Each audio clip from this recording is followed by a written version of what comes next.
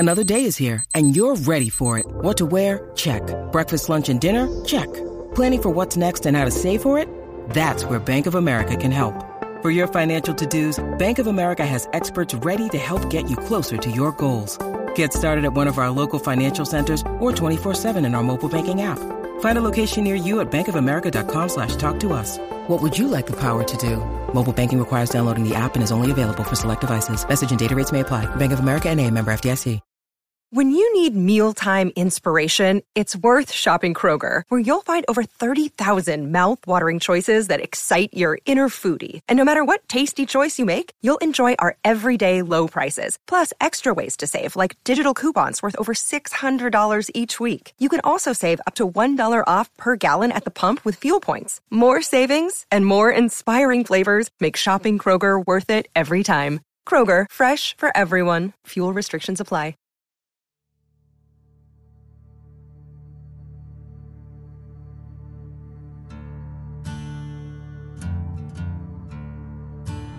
This week we feature singer, songwriter, badass guitarist Allie Handel on performance anxiety. We spent some time talking about her music, but there's so many other great stories in this episode. There's the time she offended a tiger. Then there's the time she swapped shirts with Slash. Oh, and once she danced with Janet Jackson. Then there was the time she was diagnosed with cancer. Yeah, for most people that'd be a pretty big downer. But Allie's attitude is amazing. You have to listen to this episode, follow her, and follow us at Performance ANX on Twitter and Instagram. Subscribe, rate, review, and share this. Allie Handel, everybody. What do I do? Okay, all you do is... I have performance anxiety now. Hey everybody, this is Allie Handel. Look for my new single. It's a cover of Come Together, and look for it on Spotify. Follow me there. And I am having so much performance anxiety right now. Let me grab my coffee really quick. I just made myself some coffee. Hold on one second. No problem. It has to be properly caffeinated. Oh, I understand that. Even though it's kind of late, but, you know. Well, see, I'm doing the opposite. I got my wine going. Oh, there you go. And just in case things go south, I got my nice bottle of vodka. Nice. So we'll see how this thing goes. Mm-hmm. Good. Thank you so much for joining me tonight. I really do appreciate it. Sure.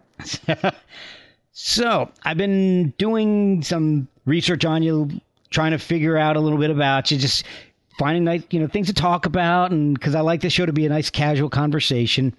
And I read that as a 6-year-old, you had a kitten named Carol. I did, Carol. So you named Carol after Carole King. Yeah. So you're 6 years old, and you're already musically conscious enough to know who Carole King is. Well, my parents were. I mean, I love. But you knew that you liked music. Yeah. Yeah, I did. I love the music. We had Tapestry. That was the album. That's, I think, the only Carole King album I ever had. But I memorized it. I love it. I still love it so much. And my kitty was named Carol after her. Oh. But I mean, when I was in kindergarten, I brought a stuffed dog with me and made my teacher call me Dorothy. So, I mean, I don't know, but that's, Okay, point taken. The teacher called my mom, actually, and was like, we're really concerned about Allison because she's making me call her Dorothy, and we just want to make sure that she knows, and my mom's like, she's going to grow out of it. Just relax. It's kindergarten. A couple months later, it was fine. Yeah, it's no big deal. Come on. So, yeah. You should see what I made her dad call me. No, she didn't say that. Oh, okay. That'd be something my parents would do. So at what point did you start playing music? Instead of just transition from listening to playing? Well, I started piano lessons.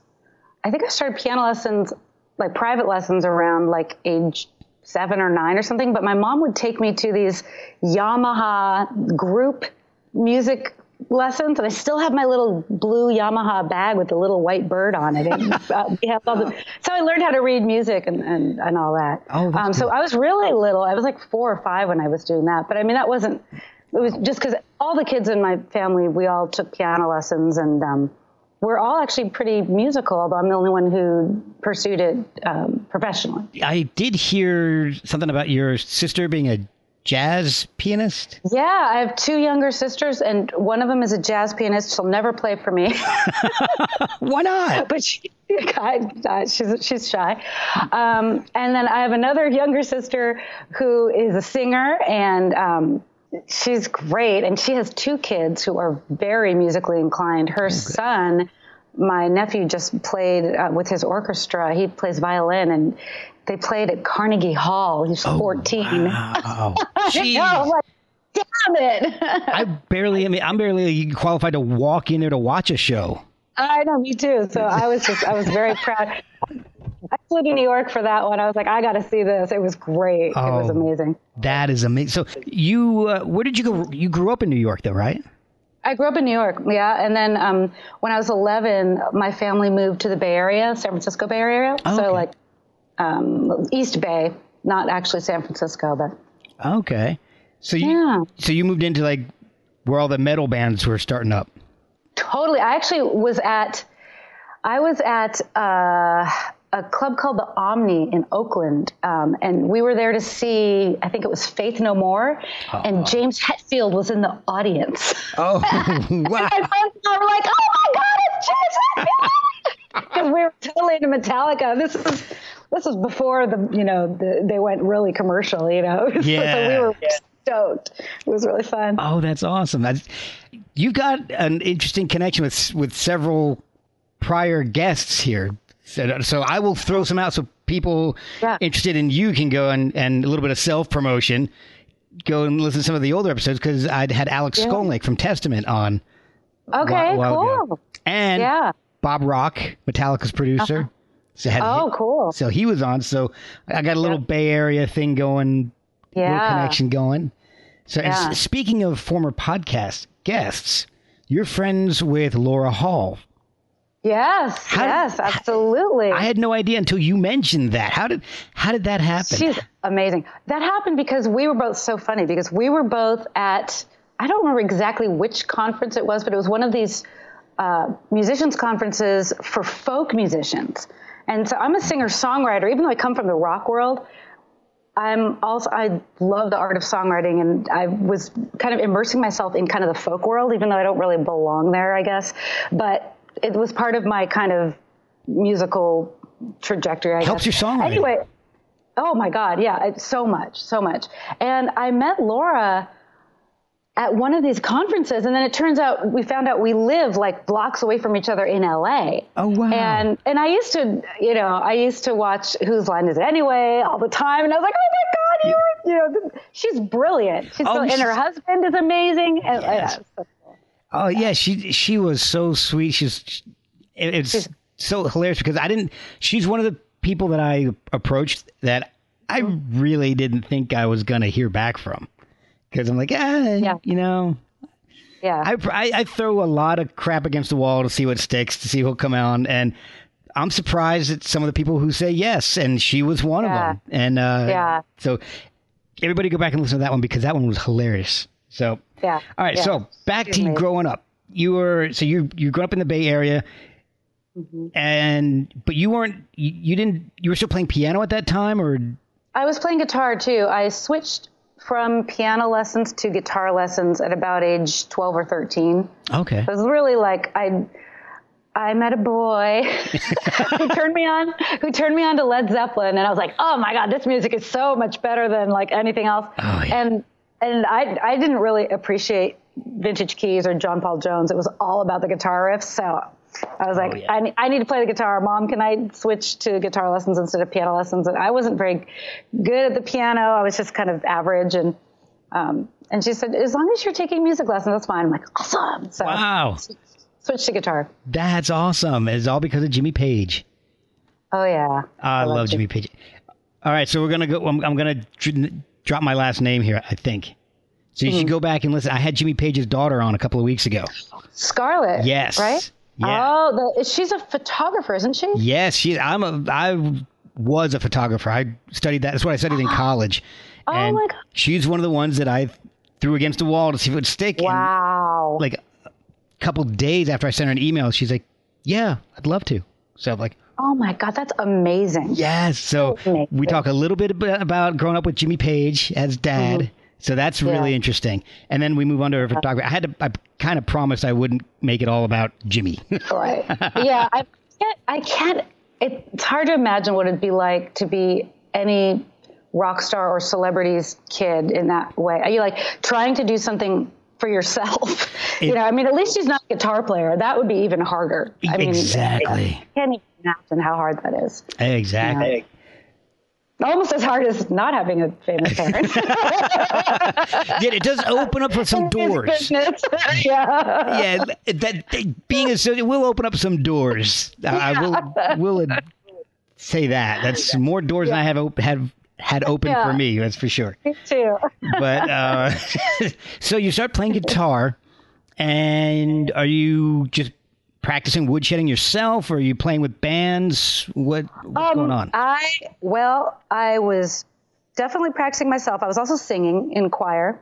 And I had the most amazing music teacher in 7th and 8th grade. His name was Brian McKibben, and he was beloved by everyone in junior high. We were playing, he was in charge of the choruses, and he was a guitar teacher also. And we had this big music room with really tall ceilings, and it was covered with rock and roll posters. So cool. Beatles, Stones, CCR, all the old 60s and 70s, Hendrix and all that stuff. And we would play I played Proud Mary on bass, for the chorus. We did Proud Mary. It was such an amazing experience to have somebody like that, as an early teacher and an early guide. So. So I'm eternally grateful to Brian. He's just an amazing, amazing human. Well, then we'll have to send him this link. Yeah, I'm we'll still in touch with him today. Yeah. Perfect. Shoot him this when you're done, because he needs to know how important he was to you. Oh, he knows. I dedicated my guitar book to him. He's incredible. Oh, yeah. the Guitar for Girls book? For Girls, yeah. Right. Yeah. We definitely want to come back to that. So. Yeah, no problem. And with this show, we bounce around a lot, and not everything's chronological. So feel free to throw in stories, whatever you want. And I barely edit, so no worries. All right, so at what point do you decide I'm going to start playing with a band? I want to start playing out. Well, that's a complicated question, because I do have some band photos from high school, and I share them with... I've shared them with people. Yeah. My mom didn't see them until a couple years ago. really, really embarrassing. I have this VIP fan club that I have, some of my biggest fans are in, and I share those photos with them, but only them. I'm wearing zebra spandex and doing obscene things with a drumstick. It's really horrible. But the best thing about it, don't fall. Don't fall off your chair. Oh. No. The best part about those photos is that we took them, and I grew up in a nice suburb. I was a pretty good girl into that, except for the fact I was a rocker. Yeah. But we took those photos in a yogurt shop. A yogurt shop in Lafayette, California. I was such a poser. Oh, my God. That kind of sounds like a California thing to do. It was so bad. But I didn't ever play with them. We took pictures, and that's all I have. Oh. I never played with them. It was so bad. Oh, man. Okay, well, I stand corrected. That was a little poser. It was super posery. But I think they might have played some gigs or something, but I don't really remember. We were called Crusader. And there were in these photos, I think I counted 8 bandanas. 4 of them were on the lead singer on his leg. It was so bad. It wasn't like Steven Tyler where they were dangling from the mic stand and stuff, were they? No, there's no mic stand in the photo, but it was kind of like Steven Tyler, but except for the lead singer was wearing a Garfield shirt. That's hardcore right there. Hardcore suburbs, yeah. Man, a lot of stuff in your life revolves around cats. Oh, yes, that's right. I didn't even think of that particular thing, but yes. Man, you wearing... I don't know if you noticed what I'm wearing. I'm in my pajamas right now, my cat pajamas. I've been a little under the weather this week, so I kind of came home with it. I like seeing that after the Skype messaging. I'll make sure I'm wearing something good. Cat pajamas. No, I said I look presentable. I put a I put makeup on. My mistake. I look kind of decent. I'm just wearing cat's pajamas. Well, hey, I should have brought some of my cats up to introduce you. Oh, yeah. Maybe we'll get lucky and they'll jump up over here. They're sleeping right now. One of the last people I had on the show, we were in the middle of talking and we were Skyping. She was on her laptop and one of her cats jumped over the laptop. Yeah. Smacked into it. All of a sudden, everything got shaken around. There's this big white streak, and I don't know what the hell was going on. So I'm used to cat Skyping. So. Oh, all right. So I'm good with that. If we get a cat on here, it's good. It's all right. Yeah. So who else was inspiring you? You had Jimmy Page. Zeppelin was big. Aerosmith was big too. But when I was young, young meaning like 12, 13, that's when I really got into metal. So I was into Iron Maiden and Judas Priest and Metallica. Really. Yes. And that's when I was kind of learning how to play guitar, but I wasn't good. And I couldn't play all that fast stuff. So I always had this kind of hang up about not being able to play. I must not be good because I'm not like Yngwie. Because when I grew up, that was kind of the thing. Like if the faster you were, the better you were. And it kind of got ingrained into my head, and I don't believe that at all now, but it was such a kind of carryover. It's very weird because it's so not what I'm into now, but it was a lasting thing where I had to really get over that feeling of myself as not a good enough guitar player because I never mastered the, two-handed tapping and sweeping arpeggios. Yeah. And I mean, one of the funny things that I notice now is that people who can do that still do it. Most of them, not the really tasteful people who kind of know, but it's like, I can tell when you started playing guitar because of the way you're playing it, and it's like it doesn't really fit. I mean, to me, it's just not my thing. You're dating yourself by playing. You're dating yourself. Yeah, it's kind of like everybody sings like who started singing, within the last 10 years, and they all like sound like, 10-year-old girls, or you're like, yes. That little baby speak, that baby kind talk of thing. Yes, baby talk. Yeah, and I'm like, okay, so that's when you started singing, and you want to be whoever you want to be. I don't know. You want to be someone a lot younger than you are now. That's or I mean, maybe you are that young, but it's like you just want to be just like, your favorite. Instead of finding your own voice. But, that's what happens. That's part of it, though. Part of how you find your own voice. Yeah. And, the same thing. I started playing guitar in my teens, and I felt the same way. I think we must have grown up in the same era because Yngwie, Satriani, Vai. Oh yeah, Satriani was like, I dated the person who took over teaching for him. So like Satriani was like big, Man. I mean, that was later. It was in college, but yeah. Yeah, and when I couldn't do what they did, and I was still listening to Jimmy Page, but even Jimmy played fast on Heartbreaker and all. Oh yeah. So hearing bands like Soundgarden and Jimmy Page to a certain extent, but guys who were more about the feel, Black Sabbath, even, the guys who were about the feel more than the speed really started to appeal to me. I mean, I still love Steve Vai and all that. I still buy his albums, but I still do. I still love that arpeggio sweep picking shit. But I obviously never went on to become a professional musician at all, but I took a grand total of like 6 months of lessons. So I taught myself, and that's not a good idea because I don't know it. Why would I teach myself how to play guitar? Well, now with YouTube, I think it's amazing what you can learn. I mean, there are people. YouTube is the most amazing resource for really is. Pretty much anybody.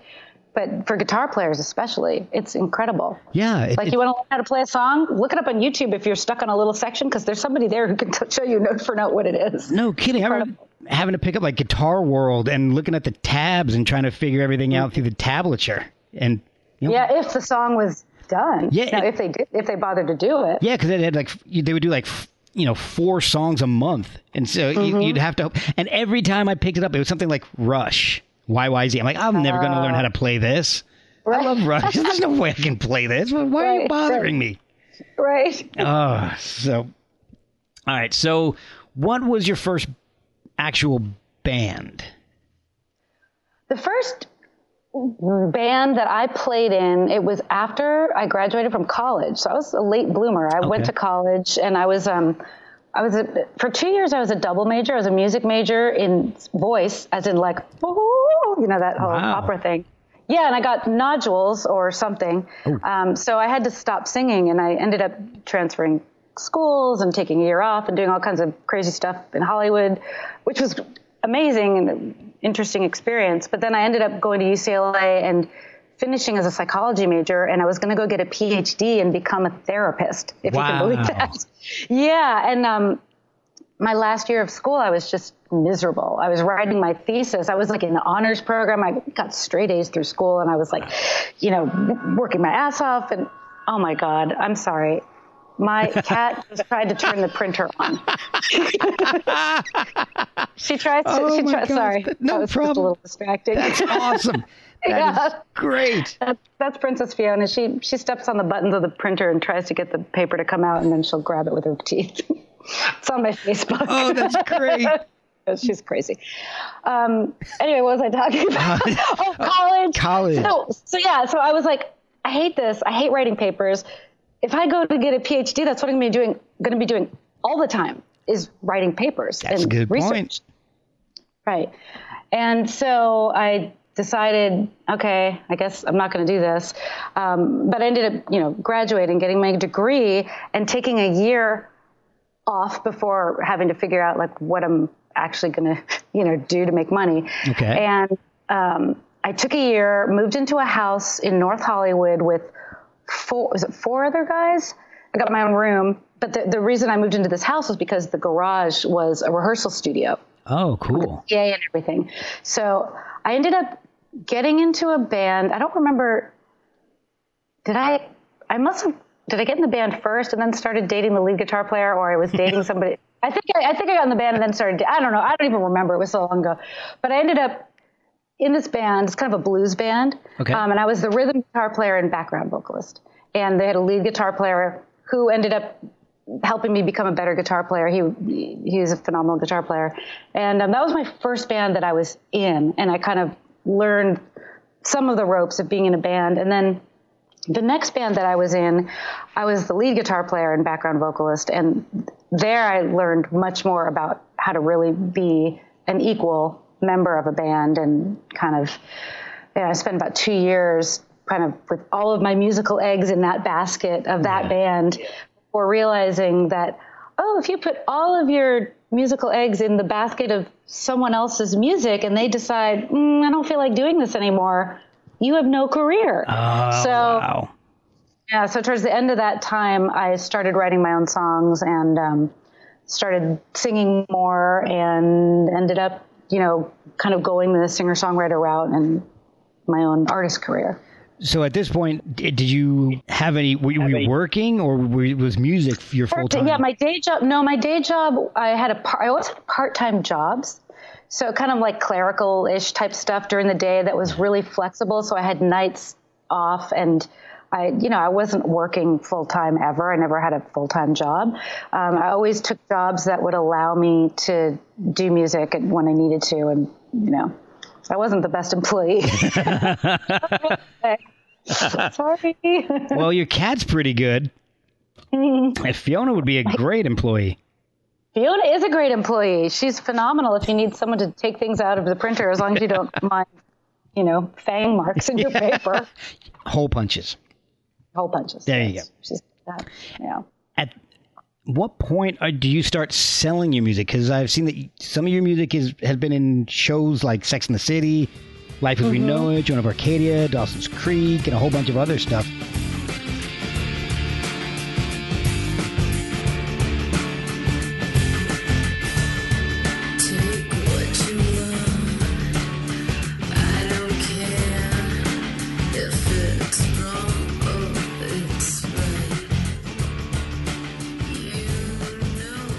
Yeah. Is this when that started happening for you, or was that later? It was a little later. So I started writing and ended up meeting the producer of my first record at a local radio station called KCRW, and we ended up recorded my first record to 2-inch tape, which was really cool. It was in this guy had a home studio with 2-inch tape recorders and all kinds of great gear. Oh, wow. And I didn't know anything about recording. It was, my second recording experience. I had recorded a demo with my last band at A&M Studios, but I was just in there playing guitar. I was not doing, I wasn't doing as much as I was doing with my producer, Tim.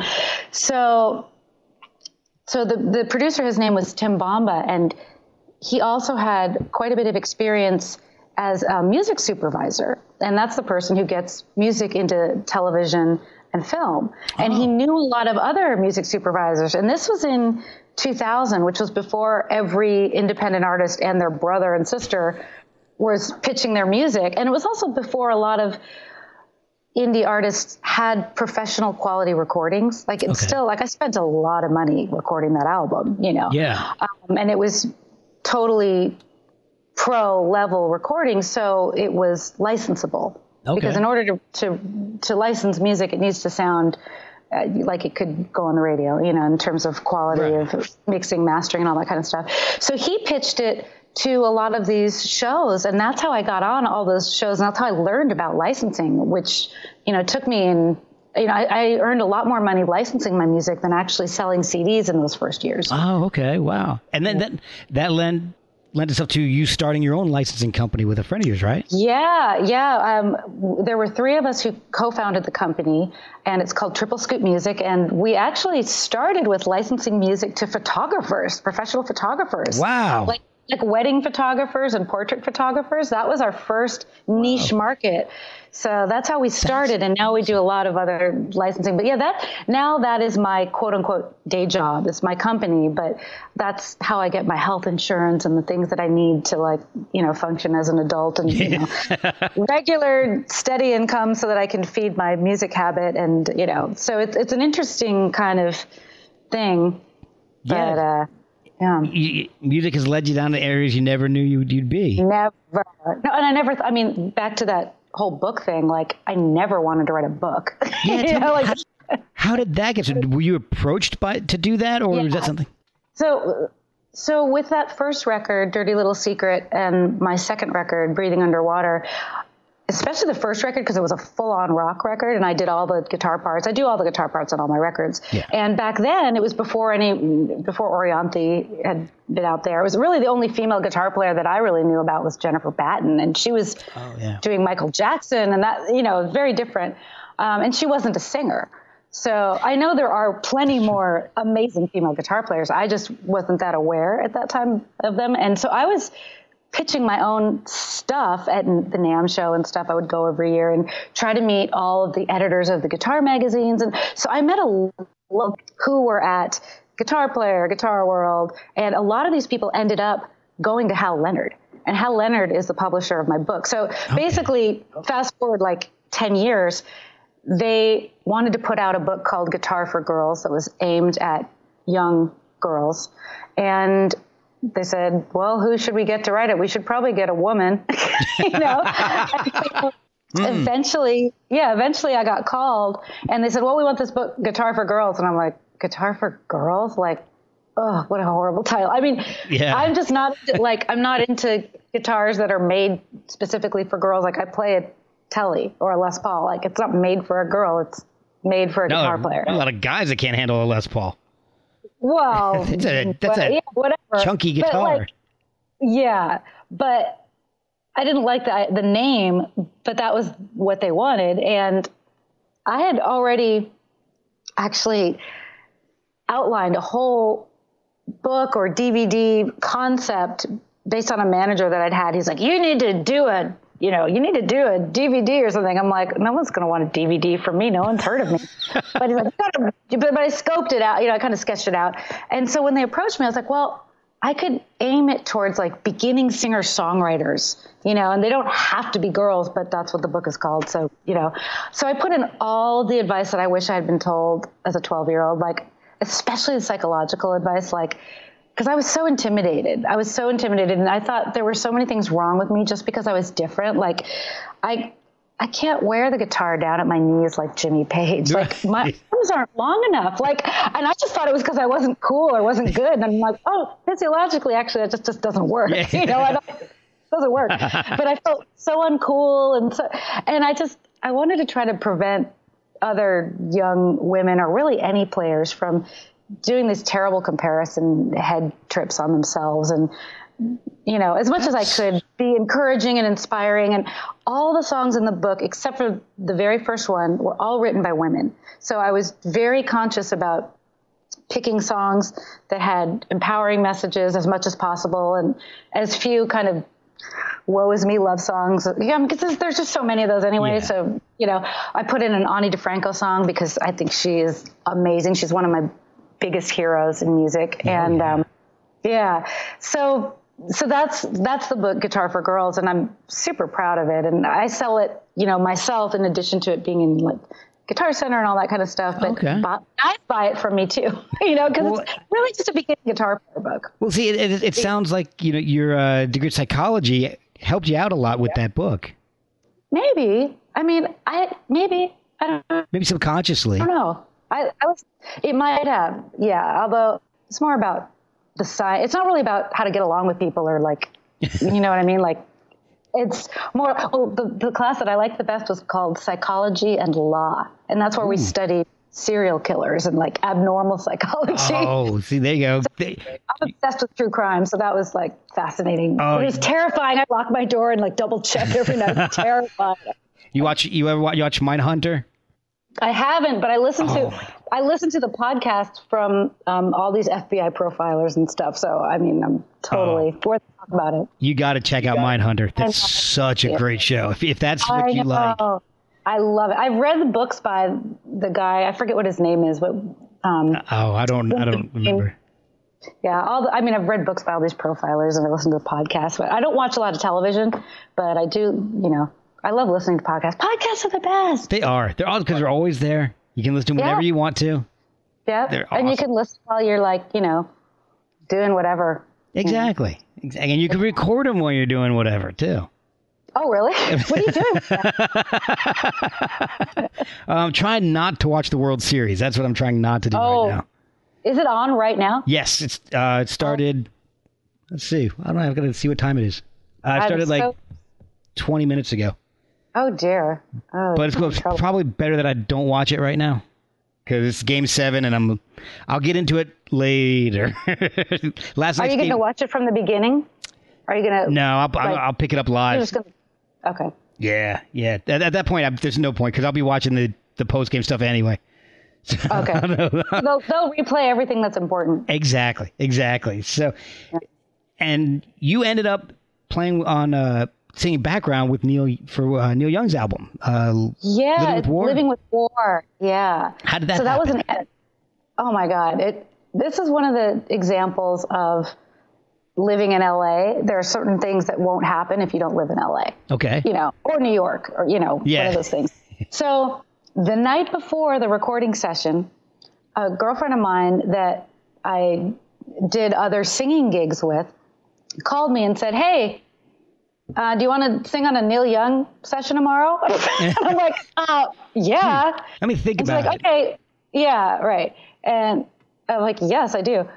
And she's like, okay, cool. Here, well, get your information to Rosemary Butler, who is the woman who was contracting it. So there's 100 singers who were on this, and it was a huge choir at Capitol Records Studios, Studio A, where Frank Sinatra did all of his iconic recordings. Oh, yeah. It was amazing. And Neil was there conducting us, when Rosemary wasn't. Yeah, and he would explain, what was behind the songs. And, some of them were very clear. And then others, he would explain to us, and he would, explain how he wanted us to sing. And it was amazing. There were, top session singers in the world there, down to, my friend's husband who didn't ever professionally sing, but he could definitely carry a tune. It was just a whole wow of people, and it was amazing. And it was just a full day of recording, and that was it. One day. But it was super cool. Yeah. Nice. Now, speaking of of legendary performers, you also performed with Paul Williams. Yeah. Can you tell me a little bit about that? How did that happen? Oh my gosh, Paul Williams is just the most amazing human. So as part of my winding, weird trajectory in my career. So it was interesting, like before the time that I had my music licensing company, after I had quit my part-time day gigs, I was doing music full time. And when I was doing music full time, I was doing these gigs at what they would call like New Thought churches, which is kind of like, that could be called like Center for Spiritual Living, like kind of non-denominational, they would just as quickly quote John Lennon and Martin Luther King Jr. as Jesus or whoever, Muhammad, whatever. Yeah. It's kind of a place for everyone to go. I was raised atheist, so even that for me was kind of difficult. Like I have a hard time with the whole God thing and whatever, just because of the way I was raised. Yeah. But these people are amazing people. And one of the churches that I sang at was attended by Paul Williams. And and he heard me sing and he loved my voice. And so we ended up developing a friendship, and he hired me to sing with him in Vegas at his show. That's awesome. It was so amazing. His show is so great. I think he does it like once a year. And he sings all of these hit songs that most people would have no idea that he wrote. Like, he wrote Rainbow Connection for Kermit the Frog, which is amazing. Yep. Like, so incredible. But he tells the stories behind writing all these songs. Like he wrote the theme for The Love Boat, which I totally grew up watching. Oh my gosh. But that song started out as a television commercial for like, I don't know, it was like a mortgage company or something. It was like Yes, I've heard that story. It's a bank or something like that. Yes. A bank, yeah. So he tells all these stories, and he's so funny, and he's such a great entertainer. And then I came out and sang the 2 songs that need to be sung by a woman. So it was Evergreen, which was slightly intimidating, to sing that. And Woman in the Moon, which is a really cool song that I wasn't really familiar with. I don't remember that one. Yeah, so they were both from A Star Is Born. The version with Barbara in it. Okay. Yeah. So he and his wife Mariana are just both amazing, wonderful people, and so we've developed a friendship. And I did a little bit of songwriting with him, and hope to do a little bit more in the future. And they're just wonderful people. And he's given so much back to the songwriting community. I mean, he's head of ASCAP now. He's been. I don't know if it was president or chairman of the board. I think he's been president of ASCAP for many years now. And he's really and plus still co-writing with tons of bands. He just won like 7 Grammys or something with Daft Punk several years ago. Like, I didn't realize that. Yeah, he's amazing. He's amazing. And he's got the energy of like a 22-year-old. Like, oh my gosh. That's fantastic.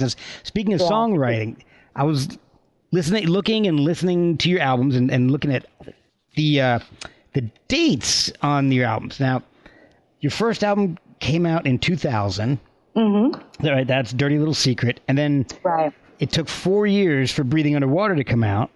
Yep. And then 6 years for Make Your Move. And then 7 for That's What She Said. So you're 7? Yeah, that's true. It was 2017, so it's getting longer and longer. Why are you making everybody wait so long to hear your new music? Part of it is because I pay for it myself. Okay. But also between the 3rd and 4th records, I wrote the book. So that took about a year to write that book. And along with writing that book, I recorded like 50 tracks of music, and then with vocals and then without vocals and all this stuff that goes along with the book. So I recorded that whole DVD. It was a huge project actually. Yeah. So it was kind of like another album for me, even though it wasn't an album. But I, especially in the beginning, I was not very prolific of a songwriter, and I wrote mostly by myself. Now I write a lot more. I co-write a lot more, but I just do a lot of things, like a lot of irons in the fire. A lot of irons in the fire. I have I have to make a living. It's just interesting. Like I probably spend as much marketing my music as I do on selling my music, and I'm working on becoming profitable so that I can, kind of actually make more of a real living from that. But I just know I've done kind of every every way you can do it except for having a full-time job and doing music on the side. But doing the part-time work thing, it's interesting. Like there's kind of a big ego thing with being a full-time musician. I definitely feel it. Like being able to say like, I make music full-time and that's how I make all my money. That's really something to be proud of, and it's great. However, when I was doing that, I was doing a lot of gigs. Are we allowed to swear? Oh yeah. Yeah, I fucking hated a lot of these gigs. I hated them. I was playing background music in shitty bars and restaurants. I was playing at churches where I was uncomfortable with some of the messages, or it just didn't fit for me musically. I was singing backgrounds in bands that were horrible musically. Even if the other things like the pay was great. Yeah. And I was driving 2-3 hours to play background music at a mall. Like, I didn't want to do that. So for me now, you know, part of the whole thing of like having a part-time job or, you know, my own company or whatever, I can work from home or from the road or whatever. And now I only do music I absolutely love and I'm passionate about. And it's just very freeing, and it keeps me artistically so much happier. However, it's still, it's still like I still want to spend all my time making music, but I don't yet. Right. But it's really interesting.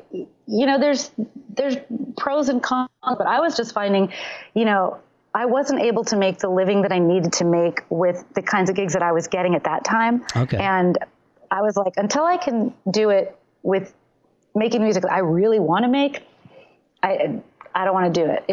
It was so much energy and it was such hard work, and musically it was really not satisfying, and I just didn't. It was not good. It was not good. And not to say that it's impossible. I think it's absolutely possible. But everyone has to find their own way, and I think it's a different story for everybody. You do some really awesome covers when you play live. I was listening to some of them on YouTube, and you do a really kick-ass version of My Sharona. I love it. That was great. Thank you. Okay, here we go. I'm looking for my list here. Whole Lot of Love, Black Dog, What Is and What Should Never Be. And if I say to you tomorrow, take my hand, child, come with me.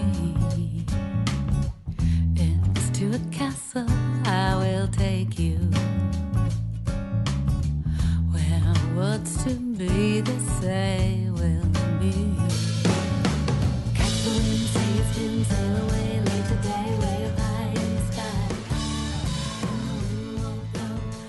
Is it tough to be both Jimmy Page and Robert Plant on stage? Yeah, but I love it. I love it. And I can't do every song. Like, not every song works for me vocally, but I really love it. I've also done Walk This Way. I did that once. Oh, but, really? It was really hard because when you've got a syncopated guitar part and or a syncopated vocal part, and they're like on different beats, it takes a while to get it, but when you get it, it is the most satisfying thing ever. So I love doing that. Does that get recorded anywhere? Is there anywhere I can hear that? It hasn't, but no, but maybe I'll do it someday with my band or something.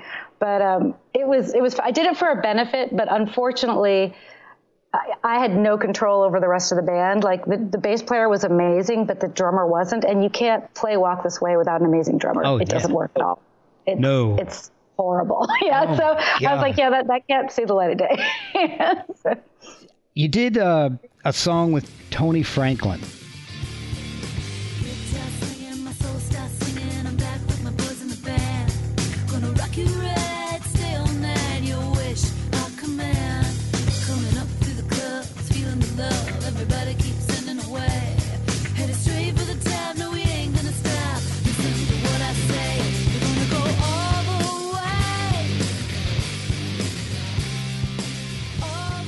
Yeah. One of my favorite artists. I absolutely love Tony Franklin. Tony. Yes. Everything he's done, from Roy Harper through The Firm, Blue Murder, Have you had him on the podcast? No, I've reached out to him and I haven't gotten a response yet. So okay, I'll bug him for you. Oh, that would be amazing. He's amazing. Yeah, he's amazing. Now, was that something where you reached out to him, and was that just because of the Jimmy Page connection? No. So, I did reach out to him, but I met him backstage. So back around, was it like 2007, I was endorsed by Fender, and they flew me and the band out for some shows in Arizona for this. Oh, cool. Some festivals. Yeah, it was really cool. And he at the time was working for SWR, which Fender owned. Okay. And he was backstage. And of course, I knew who he was because of the Firm. And I still have my concert tickets from seeing the Firm twice. Oh. So he was backstage and he had a laminate that said Tony Franklin, and he was blonde. And I'm like, Tony Franklin? I'm like, oh my God. The Tony Franklin. Yeah. I'm like, oh, you're Tony Franklin from the Firm? And he's like, yeah. And I don't know that he was that used to people, coming up to him. Like, I don't know how many people at that time were doing that. Yeah. And so anyway, I was totally totally fangirling on him. And so once we got back, I was like, well, I'm just going to work with Tony now at Fender. Like, Tony's the guy. So Tony ended up being like, I was like, he's my A&R guy at Fender. I don't care that he works for SWR. So I would go visit him, and I actually I showed him my ticket stub. I'm like, look, this is when I saw you when you were with the Firm and everything. That's awesome. So we were working together at Fender, and we stayed friends. And actually, I signed some of his songs to Triple Scoop Music, my licensing company. So we represent him. That is awesome. Yeah. And so when it came time to record, so we had recorded my whole record, Make Your Move. But then I felt like I needed one more song on it to be like, I don't know, to have all these elements that I thought would be radio friendly, which is hysterical because what does that matter? Whatever. I was trying to play the game at that point. Yeah. And so I was like, well, I'm going to ask Tony to be on this because I was using a different drummer. And so I'm like, I'm just going to get a different rhythm section in. And he was amazing. He was amazing. So it was so much fun to work with him. You can pick his bass out out of you throw 100 bass players out there. You can pick him out in a heartbeat. Yeah. He's amazing. And he's an incredible, just sweet person too. I mean, that's the thing that I've found, and maybe I've just been lucky, but most of the people that I meet who are highly successful, they're so nice. Like they don't have anything to prove. Yeah. The ones that I know anyway. I mean, I'm sure there's people who are jerks, but like, well, I probably haven't had as much experience with higher profile artists as you have, but the ones that I have had, I would agree. They've been very nice to me on the show, talking with them, reaching out, and even promoting and helping to further the episode. Saying, hey, I was on this show. So I honestly, I don't think I've met anybody on this doing this podcast that I wouldn't want to have back. So that's nice. Yeah, that's nice. So it's I've got a really good thing going with these. I've meet some really awesome people. People like you, Laura Hall, really kick-ass people. So I heard I don't know what the right way to put this is, some interesting stories, and I want you to tell me a little bit more about these. I heard that at one point you traded T-shirts with Slash. Oh, I did. Okay, yeah. How did that happen? So I used to go to this jam session at the Baked Potato in, I don't know if it's technically Hollywood or whatever, but it's right down the street from where I live now. Okay. And it was this like all-star jam where Slash would show up quite a bit, and he ended up getting a lot of his players on his solo tours from there. Okay. And people like Teddy Andreadis, I don't know if you know him. He's an amazing keyboard player. He plays with everyone. He would be there, and a guy named Alan Mercatani, who has sadly passed away, but incredible guitar player. Like these guys are just all like top session guys. And I would go to this jam and be terrified, but I would get up and play. And one night Slash was there, and he asked me, I don't know what t-shirt I was wearing. I have the worst memory. I don't remember which one it was that I was wearing. It could have been, I had a shirt that said girls kick ass. So it could have been that one because I don't have that anymore, but I don't know. It's like something funny or something like that. And he's like, I want your shirt. Can I have your shirt? And I'm like, okay, trade shirts with you. I'm like, okay, give me your shirt, and then I'll go in the bathroom. And so he took off his shirt and gave it to me. It was super sweaty, but I didn't care because it was Slash. I was like, oh my god. I moved to LA because Guns N' Roses was there. Like I chose a college in LA because Guns N' Roses was in LA. So like, oh wow, Slash was like a big deal to me. That's awesome. And so I was like, oh my god, I have Slash's t-shirt. But he was wearing this big white t-shirt that just says sex on it. So like I couldn't even wear it. It was like, what if I did like a photo shoot with it once, but like, it's like, I'm not going to wear this shirt. Yeah. White is my least favorite color to wear. So, but I treasured that shirt. I still have it in my closet. I love it. Oh, but yeah. I thought I was super special until my friend Johnny, who went on to play bass for him, was like, no, Slash does that all the time. He has like a closet full of shirts from other people. I'm like, oh, god damn it. Jeez, man. I am not special. That's awesome. Funny. I also saw a video of you upsetting a bunch of lions and tigers by serenading them. Yeah.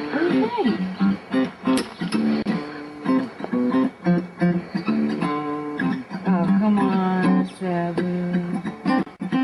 Gets me up each morning by sitting on my head. Oh, he doesn't like the song. That was really interesting. What was that about? Okay. Do you know who Tippi Hedren is? Yes. Yeah. So she is, for people who don't know, Tippi Hedren is many things to many people. One of which is she is an actress who was the main actress in The Birds, yes. the Hitchcock movie Birds. And Hitchcock went on to basically ruin her career because she wouldn't sleep with him. Yes, and I've heard that. Horrible, yeah. But she was an actress, and she had gone on after working in film. She went on to become very, very big in big cat conservation, and she founded Shambhala, which is this amazing. Actually, I think I have a photo I can show you on my wall of these little tigers. I don't know if you can see that. Yes. Yeah. So that's signed by Tippi Hedren because my husband proposed to me at Shambhala. Oh. So they have this. So I used to. So I'd heard about this place where you can see lions and tigers and stuff up fairly close up, and so we went there. He proposed to me, but then I started volunteering there, and we entered a raffle and we won an overnight stay at Shambhala. Oh. So we got to stay in a tent overnight, and I brought a little digital recorder with me. I don't know where this is, but I recorded the lions. They roar all night. It's amazing. It's crazy. So I went up. So during part of this, like we had a day, and they would like take us around, and we could, so I ended up serenading the lions and the tigers with my guitar, and we took some video of it. But it was really fun. It was funny. Tippi Hedren is also Melanie Griffith's mother. Yes, I forgot about that. Yeah, that's right. Yeah. I guess I'll promote this. She was on a not my podcast, but she was on Gilbert Gottfried's podcast. So if you're ever interested in hearing, Tippi was? Yes, Gilbert Gottfried's podcasts are hilarious. Oh, I've never heard it. Okay. Oh my gosh, he's done a ton. He's done a few, several hundred of these. It's called Gilbert Gottfried's Amazing Colossal Podcast. Oh, I've heard the name, but I've never actually. Oh, I got to check it out. Yeah, she was on. I think I can't say it was recently. I don't know because I've just kind of listening to him out of order. But she was on, and she talks about having the big cats roam around the house while Melanie was a kid. I read her book.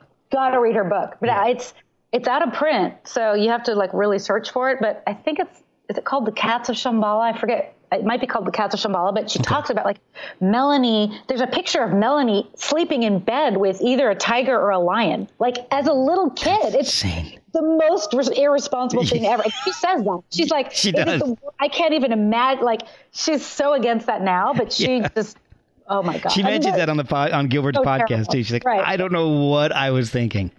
Insane. It really is. But they do look really cuddly. Yeah. They are. Well, yeah. You want to just mush the little face. They're huge faces. They're big faces. They're big teeth. Sharp, pointy teeth. Yeah. I try to do a lot of research, and I don't want to ask everybody the same questions you get asked about 1 billion times. So, and I don't want to throw out things like, hey, give me the best piece of advice you'd give to an upcoming artist. I don't like throwing that kind of stuff at you. What I did find out, though, and I want to hear about this, if this is true, that you danced on stage with Janet Jackson at the American Music Awards. Mm-hmm. That is true. Okay, and You're the look on your face. If people could see your face, you didn't bother with a follow-up question. Okay. I'm not sure if I need how to. that happened. I'm kind of like, do I want to know that one? So how did that one come about? What song were you dancing to? Escapade. Okay. Come on, baby, let's get away. Come on, baby. Oh, no, escapade, baby. So I'll never forget that song now. Yeah. So how did that happen? How did you get that gig? Okay. Again, another only in LA story. So remember back about 35 minutes ago when I said I took basically like a gap year between colleges. Yes. When I was like working my voice. So I was really into dance, and I was taking like 3 classes a day of like jazz and ballet and turns and all this stuff. I was like dancing. I loved dance. Wasn't that great, but loved it. Would have loved to be a professional dancer if I'd started when I was 5. Would have loved it, but was never that great. But I was taking all these dance classes, and I met this gorgeous woman named Denise. Beautiful, beautiful woman. Her husband was a director and had directed the film The Abyss. And he ended up directing Janet Jackson's video Escapade, and they hired Denise to be the huge butterfly in this video. Denise is a little bit older than me. She's much more savvy than me. I was still like Miss Goody Two Shoes, like really was not like confident, whatever. Right. So she calls me and she's like, I'm on the set of this music video. You need to come down here to be in this music video. And I was really sick. I was like deathly ill that day. Oh, gosh. But I kind of got myself out of bed. I'm like, okay, I'll come down. I think it was at the Universal lot. I think that's where it was. I drove down, but I felt awful. I mean, I had a fever and I was really sick. I went down and I saw them making the video, but I could not like get myself to do anything and stay. I was so sick. Now I probably would have. Like, I probably would have just like taken as much medication as possible and be like, okay, paint me up, whatever. But fuck it, let's go. Yeah, exactly. But I don't know though, because health is still number one. Yeah. But she did this video. She was one of the primary like kind of characters in the video. Mm-hmm. And then she calls me like, I don't know how much time had passed, but it turns out Janet was going to be performing this song on the American Music Awards. Okay. And so they were hiring people who had been in the video to be the same characters so that it, kind of matched the video. This is back in like 1990 or something like that, right? Okay. So she's like, she calls me again and she's like, Allie, come down. We're at such and such rehearsal studio. We're rehearsing for the thing. You just got to come down here and crash rehearsal. I'm like, who does that? Yeah. Like, I'm like, really? Like, they're not going to know I'm not supposed to be there? She's like, no, just come down. I can do that? So I did that. And I was like, I just came in and Janet's choreographers there, the Rhythm Nation dancers were there. I was like, oh my God, people are amazing, right? They're epic. And then like these really cool, like extras, like were there like doing their cool dances. So at the end of rehearsal, they're like, okay, go bring your driver's license or whatever over to the person and they'll make sure, you get paid and all that stuff. So I just submitted my stuff like everyone else. I ended up getting paid to dance with Janet Jackson on the American Music Awards. And so we get to the awards and then all I'm doing is dancing in the background. I'm an extra. Like I'm just doing like, I'm not like doing anything the Rhythm Nation dancers are. I'm like, like this is even before I was even as good as I ever got dancing. And so I'm there. I got my hair done. I got my makeup done. I'm in these like crazy tights and this little outfit. And like 5 minutes before showtime, they're like, oh, here. And they give me this huge, ugly mask to put over my head. I'm like, this is the first time on national television. Like, are you kidding? And I go up to Denise and I'm like, Denise, they want me to put this over my face for this. And I'm really, she's like, just don't do it and say you forgot. And I'm like, I can't do that. I'll spoil the whole movie. I was such an idiot. I put the mask on and whatever. Now I totally wouldn't. I'd be like, oh, I forgot. I'm sorry. Like, I never saw those people again. Well, who cares? Yeah, exactly. And like it made a difference. Like I came on like halfway through the song and it was like in the background, like, whatever. But it was so cool and it was so fun. And afterwards I met LL Cool J. This is before he was an actor. Big LL Cool J fan, like radio and all that stuff. So I was super stoked. It was really fun. Oh my gosh, that is so cool. I'm glad I thought about asking the follow-up. Yeah, well, it was again, one of these, like people do ask, like, do I have to move to LA or New York to do music? I'm like, no, you absolutely do not. But you will not get an opportunity like that. That's true. Like the kind of like last minute, hey, can you do this? Hey, can you do that? Like so much. You'd think that all this stuff is like super planned out. It's not. It's like at the last minute, people will get a creative like, bug up their ass and be like, oh, we need 50 singers. I mean, like, why did people call me at the last minute for Neil Young's thing? Like maybe at first they were just going to have 25 people. And then all of a sudden, I don't know. I'm just totally. It's conjecture, but. Yeah, conjecture. Like maybe all of a sudden he's like, you know what? Rather than 25 people, let's have 100. Let's make it bigger. Yeah, I mean, I don't know how that happened, but it was literally the night before. So that doesn't happen when you're in Minnesota. Oh, well, actually, it could happen for Paisley Park, maybe. Yeah, that's call down to Prince's place, or back in the day. Yeah, that would have been cool. That's true. Yeah, you never know, right? When that guy was alive. He was amazing too. You also got a chance to wear a bloodstained dress worn by Betty Davis. And that was also from the Dancing Connection because I danced at Debbie Reynolds Studios. That's where I took my lessons, my classes. And Debbie Reynolds had this fashion show where all of these dresses that she had owned and collected over the years, I guess she had a collection of all of these dresses. She's since, I think she had sold them all off last time I'd heard. But yeah, it was like a fashion show. And so I got into these like little tiny ridiculous dresses with blood on them and everything. So it's from a movie. But these are from a movie. This was Yes, and also Butch Cassidy and the Sundance Kid. Wow. I know. That's crazy. That's you're right. Only in LA. Only in LA. Like that just doesn't happen other places, I don't think. Oh my gosh. Yeah. Now I want to know a little bit more about you. Back in 2013, you were diagnosed with, and I'm gonna totally jump this up. Good luck with this one. Waldenstrom's macroglobulinemia. That's perfect. Wow. Boom. That's amazing. I'm so impressed. It took me like 3 weeks to learn how to say that. And I don't even have it. I know. That's impressive. That's why I do my research.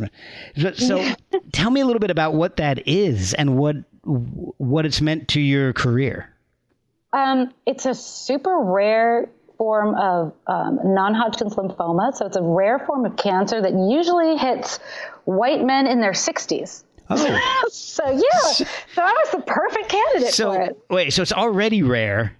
Yeah. And you're not a white man in his 60s. In his 60s. So it's got to be even more rare in you. Yeah, although sadly more and more women are getting it. It seems like it's kind of weird. Just like many cancers, we don't know why people get it, but lymphoma runs in my family and my mom's side of the family. My mom had an aggressive form of lymphoma 15 years ago, and she's doing great now. My uncle, all kind of cancer similar to my mom's, and he's doing fine. It's interesting. Mine is what they call an indolent form of cancer, which means it's very slow moving. So I probably had it for years and years and years before we even found out. Wow.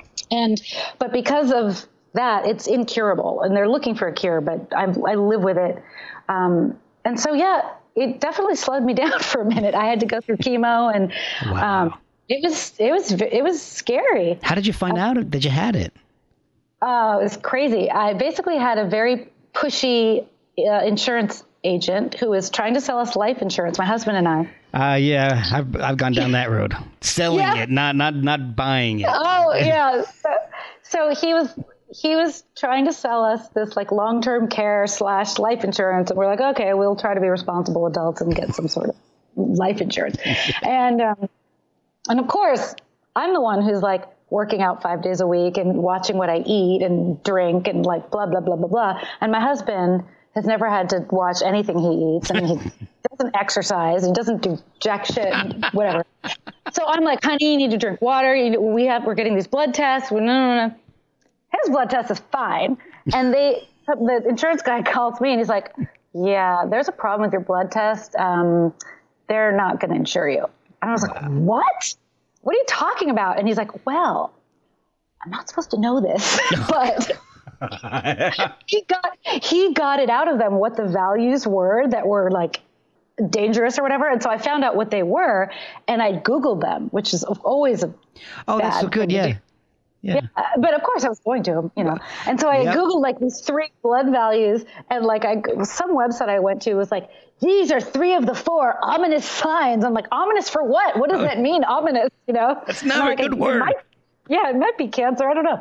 But, at first we thought it was just a mistake. Like I went to my doctor. He's like, oh, that looks like a mistake. Let's just do the test again with my lab. And it came back the same. So he sent me to a hematologist, which is a blood doctor, but it was hematology oncology. And I'm like, oh, that doesn't sound good. I know what that word means. Yeah, exactly. And my doctor is amazing. And basically, I had a very high level of protein in my blood.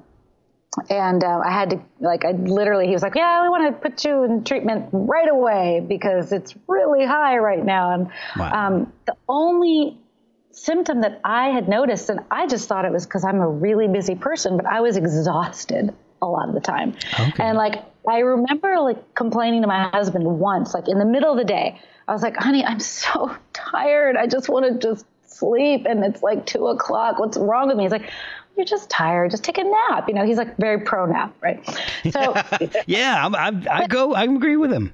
Yeah, it's very healthy. But my hemoglobin, my red blood cell level was 7.7. It was really low, and that's why I was so anemic. I was exhausted. So that explained it. So anyway, I ended up getting my first treatment over the kind of first several months of 2014. Okay. And then I had a big concert to celebrate that. It was I forget what we called it. I think it was called Cancer Can Suck It. That was the concert. That's a shirt that Slash would have wanted right there. Oh yeah, that's a good. Maybe I should make that shirt. That would be a good one. Exactly. Yeah. So then I was off treatment for a while, and I would just get checked. I'd go in for periodic blood tests, but then my numbers started creeping back up, and that's just kind of what this cancer does. It's always there. You can't really get rid of it yet until they find a cure. But I'm on this amazing. Well, so what happened was it started creeping back up, and I had made my record in 2016, the one that was released in 2017. Mm-hmm. And it turns out I went to one of these folky conferences and met I played the single that was the song that I thought should be the single from the record at this radio panel. And one of the radio guys was like, this song should be on the radio. This is a great song. So I talked to him and he's like, I know some indie record labels and I want to introduce you to them, whatever. So part of the reason it took longer to get that record out is because I was negotiating a record deal, and I ended up getting my first record deal to put out that record in 2017. So basically I licensed that record because I had already made it and paid for it, but I licensed it to this other company. So they did some radio promo and, cool. Other kinds of promo for me. Yeah, it was cool. And it was very exciting for me because I had never worked with a record company before. And he really, the owner of the label, it was very important to him that I tour. So as we're approaching in 2017, as we're approaching the release of the record, I go to my oncologist and find out my numbers are creeping up. And I'm like, what the fuck? No, I'm not going to let cancer get in the way of my fucking career. That is not a thing. It's not going to happen. So I don't want to do chemo because even though the chemo that I went through, I could have done it again. It's not the harshest kind of chemo. I didn't lose my hair. I didn't even throw up, although I was very nauseous. For 2 weeks at a time, I basically couldn't get out of bed. But I didn't lose my hair, and I didn't actually throw up. Wow. So a little different from other kinds of chemo, but it's not something you can tour with. And your immune system's shot to hell and all that kind of stuff. So I'm like, what can I do other than that? And it turns out there was a brand new drug that had been approved a couple years, like right when I had first been diagnosed, it had been approved. I'm like, well, why don't I try going on that? Because if I'm on that and that works, I can actually still tour. So I went on that drug in 2017 and was able to tour behind that record, which is amazing. That's awesome. It is. I now literally I take a pill a night and I keep it under control. And so far, so good. Once a year, I go back to Boston to Dana-Farber, where there is an oncologist there who only sees people with my disease. Oh, wow. Which is that's pretty amazing because only like 1,500 people a year are diagnosed with this condition. Oh, wow. So it's very rare, but he specializes in it. So he and my doctor in LA kind of work together, and I rely on him for like all the very latest updates and all that kind of stuff. So anyway, that's cancer story. That's the cancer story. We Yeah, got that one out of the way. Yeah. But look, it hasn't dampened your spirits. You're making music, and you great sense of humor. I'm not afraid of it either. Like, I mean, a lot of people are afraid of the word cancer, and I'm not. And it's also interesting, like I still have a lot of friends in this kind of like New Thought community where it's kind of like the whole like the secret thing, like what you say is like. And I had people telling me like, don't call it my cancer. It's not your. And I'm like, no, it's a part of me. It's okay. It's not my enemy. I'm not trying to like. Yes, I don't want to be overcome by cancer, but it's also like it's okay. I can live with it. It's okay. I'm not going to let it overtake me. But it's it's. I'm not afraid of it. It's not this enemy. It's just something that needs to be controlled. It's not going to go away if you don't talk about it. Right. Yeah. And I don't want to be afraid of it. And I don't. Yeah. And I don't let it rule my life either, but I also am very upfront about it. And it's amazing how many people I've met who've had cancer. And it's insane. And I don't know if it's the environment or that just that I'm getting older and more people have had cancer now. Like, it's crazy. Yeah. I've had a couple of friends with it myself, and it's amazing. Think about it. Yeah. I have my cousin. So what are you working on now? You got new music in the works? Yeah, I'm actually in pre-production for 5 new songs right now. Cool. And yeah, I'm really excited. We're going in the studio next week to cut basic tracks. Oh, great. And yeah, I think what I'm going to be doing is releasing a song a month on all the digital platforms, as well as releasing all of my VIP fan club supporters. It's kind of like a Patreon thing, but I don't do Patreon. Okay. They contribute a certain amount every month. And so they're helping me fund all of these recordings. So they're going to get all the stuff before everybody else does. And then I'll be releasing on Spotify, Apple Music, and eventually I'll put out my next record, probably with some of these songs, some songs from a future 5-song session, that kind of thing. Okay. So it's really interesting. I mean, the music industry is changing so much all the time. Yes. Yeah. It's amazing. I spoke with, I'm trying to remember who it was. It may have been Don Zantara. He produced a lot of early punk stuff in the DC area, like Minor Threat, Bad Brains, did some stuff with Rollins and all that. Mm-hmm. And it feels to me like music is kind of going back a little bit more towards what it was in the like early 50s when rock and roll, everything was about the single.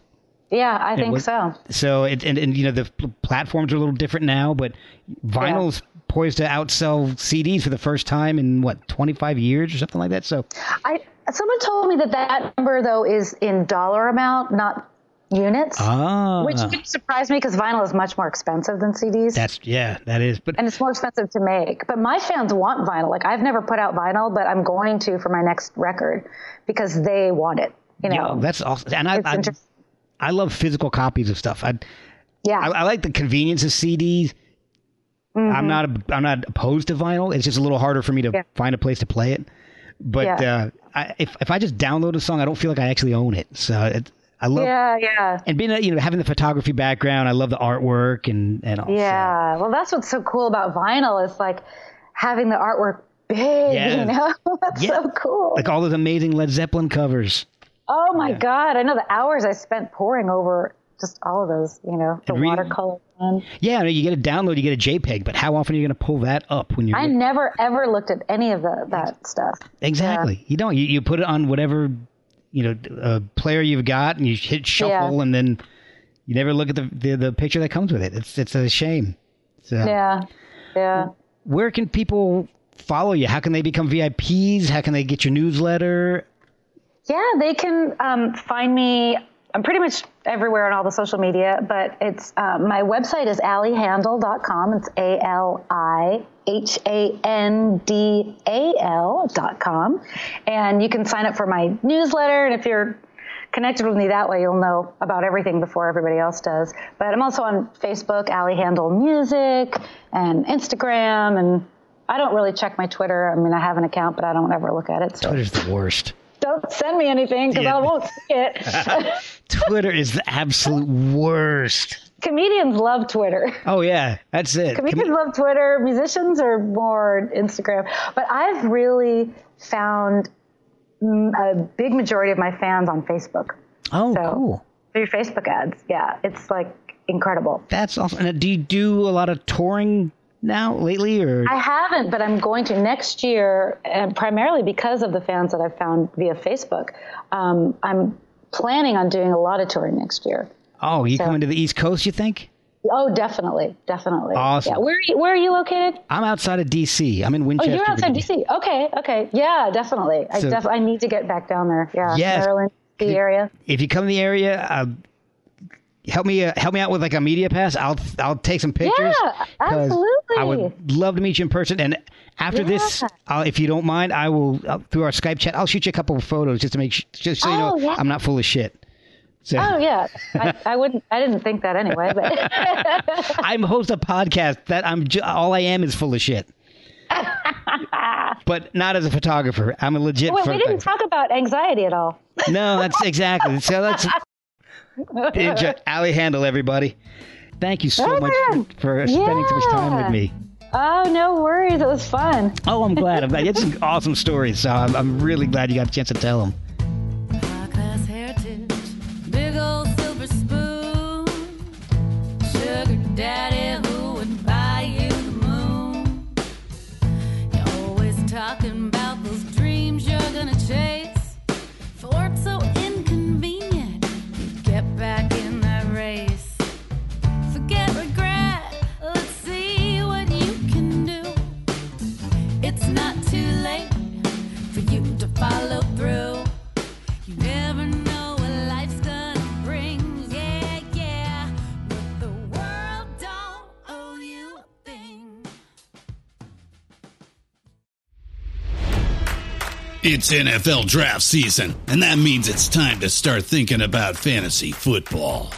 FantasyPoints.com features industry-leading experts and prognosticators using proprietary hand-charted data to help you score more fantasy points. FantasyPoints.com is the place to go for whatever kind of fantasy football you play. Whether you play fantasy football, daily fantasy sports, or do a little bit of everything, Fantasy Points has the meticulously researched content to guide you to victory.